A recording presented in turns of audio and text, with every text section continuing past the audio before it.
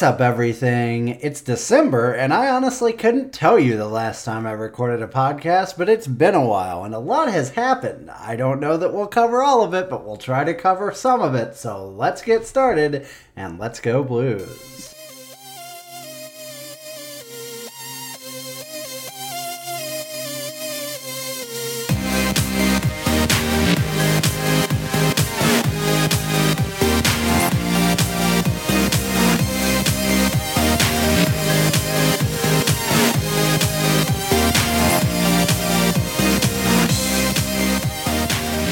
Welcome back, everyone. Welcome to the Two Guys, One Cup podcast. It is me today, one guy with, I actually have a water bottle, no cups present. Sorry to disappoint, but it's December 10th, which was the day in the first season community episode that they celebrated Christmas at Greendale. So, enjoy that reference for those of you that are weird like me. But I'm glad to be doing a quick podcast. It's been a while. I don't even know how long it's been. I suppose I could look that up. But I know that the Blues have won some games and lost a lot of games since then, because that's the team that they've been this season. And before we get into anything else, I guess the biggest piece of news that's happened to the St. Louis Blues since we last spoke is the departure of our dearly beloved Robert Bortuzzo, who was traded to the New York Islanders for a 7th-round pick. SoundCloud says we last recorded a month ago. Sounds about right. Sorry about the gap there. But, we traded Bortuzzo on, I believe, Thursday of this week to the Islanders. I'm sure you all saw the pictures of him with the clean-shaven face, which is just unnatural and wrong. But Robert Bortuzzo spent 10 seasons here and was the longest tenured Blue. He had 54 points, 16 goals and 38 assists in 424 regular season games, and he collected 2 goals and 1 assist and in 47 postseason games. He is one of only 16 players in Blues history to have spent at least 10 seasons with the team. And, he's one of those guys. He's a clubhouse guy. He's a popular guy with the team. He obviously played a role in the Blues winning the Stanley Cup.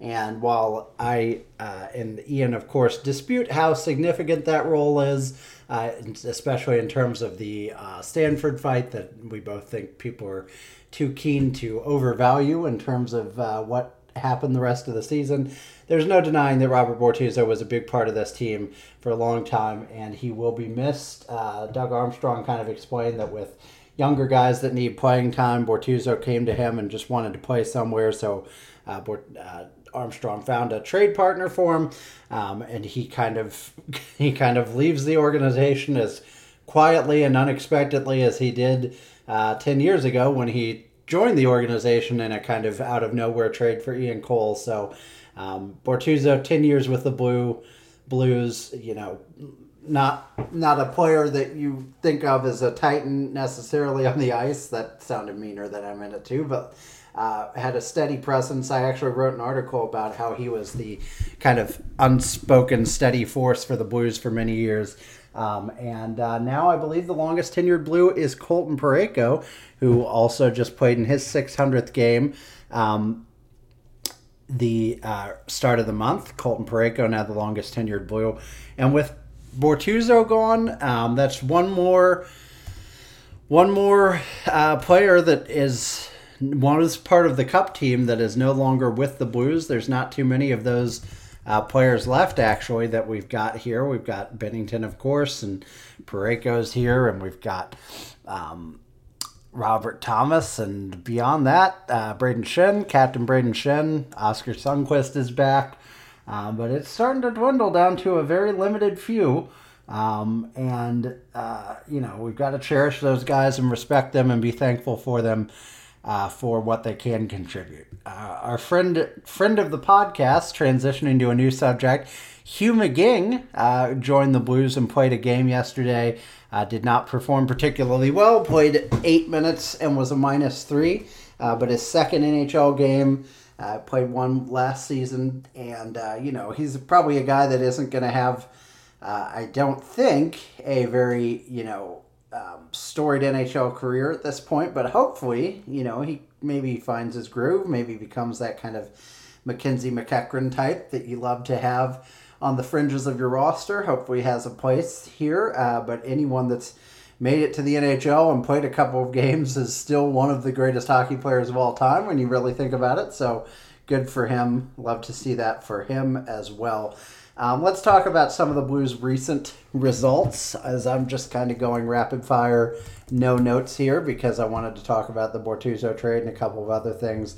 Things looked okay for the Blues as recently as a couple of nights ago. They, had that win against the Golden Knights, overtime gritty win, 2-1 in Vegas on Monday, but then has really gone downhill from there. They alternated wins actually every day from the 22nd of November through to the end of the month. They flipped off wins and losses, but then over the last 3 games, they lost that come from behind collapse against Vegas. Then they lost back-to-back nights to Columbus and to Chicago. Absolutely not good enough for this team. And really, the problem right now, more than anything, is goal scoring. In the last 5 games, we've put up 8 goals, and 3 of those came in the loss against Vegas. Beaten 4-1, 6-3, 5-2, and 3-1 in that stretch. There's a lot of people you can look at for that. Jordan Kyrou's taken a lot of heat, and I, as someone who is prone to defend Kyrou, I think justified heat in many cases because he's not playing at the level of a superstar or an NHL player worth $8.1 million or whatever he's getting paid right now. He's only had 5 goals on the season. Buchnevich is playing pretty well, but maybe not quite up to his standard. Braden Shin has really not performed especially well. You've got Kevin Hayes and Brandon Saad, some of those veterans who aren't contributing much either. I think 2 of the biggest things is that Kasperi Kapanen and Jacob Vrana have kind of been non-factors this season, which is, kind of the realistic outcome of those 2 moves was to see how they did this season and probably part ways, cordially at the end of the season if things didn't work out, which I think is probably where we're headed. Really, the only 2 bright spots in terms of goal scoring this year have been Robert Thomas, who is finally, playing like a true superstar, 27 points in 27 games, 10 goals, 17 assists. He's averaging, over 20 minutes a night. He's playing as well as we know he can play. And then Jake Neighbors, while he's had some, ups and downs this season, he is tied for the team lead in goals with 10. So he's proving that he has that ability to find the back of the net. He hasn't contributed. He's contributed just 1 assist. So very Cy Young numbers right now. He's a -4 overall. So there's still lots of his game that needs improvement. But when a team is struggling to score goals, you'll take them from anywhere, and you'll certainly take them from a young rookie who, you hope is a big part of your team's future. So, I guess we'll take the positives there with Neighbors and kind of overlook some of the deficiencies and some of the, youth that he's figuring out over time, because his defensive game still needs a lot of work for sure. But, the team's not having goals from a lot of places, and he's one of the few places that they are getting goals from, so we'll have to take it. The Blues are starting a critical homestand right now with the Red Wings, the Senators, and the Stars coming up in short order. They've got to win, I would say, at least 2 of those games, or they're really kind of out of the playoff hunt. I didn't really think they were a playoff team this year. We talked about it before the season a little bit. They have currently 27 points. They're a couple of games back from Arizona, or they're a couple points back from Arizona, 1 point back, excuse me. But Arizona has a game in hand. They're really fighting for that 4th spot in the division, that 2nd, 3rd wild card spot. And they have to be careful because it's very possible that one of those spots or both of those spots go to the Pacific Division if Edmonton heats up a little bit. So, the couple of days ago, I put a poll out. They were on pace for 88.5 points this season, and I just did an over-under poll, and I was kind of surprised to see that under won the day, because I feel like Blues fans on Twitter at least trend optimistic, if you will. But now they're at an 82-point pace, which is just 1 point improvement from last season, and I'm not sure they even get there at this point if they're played like they have the last couple of nights. So they're just an inconsistent team, really struggling to find any sort of a groove. And I think they are who we thought they were. To quote the great, what was it? Not Al Green, whatever Green his name was. People know who I'm talking about. But yeah, that's the Blues kind of in a nutshell. There's the only other thing I wanted to talk about with the Blues is they have two prospects that really seem to be potential superstars in the future. You look at the NCAA and Jimmy Snuggerud over there with Minnesota. He is tearing that league up. He looks like a future star. Currently has... let me find him on here. Is this season? Never know with college stats where he's at. But let me look him up. Jimmy Snuggerud. I'll just do the old Google search.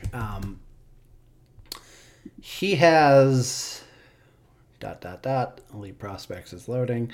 This is a downfall of single-person recordings.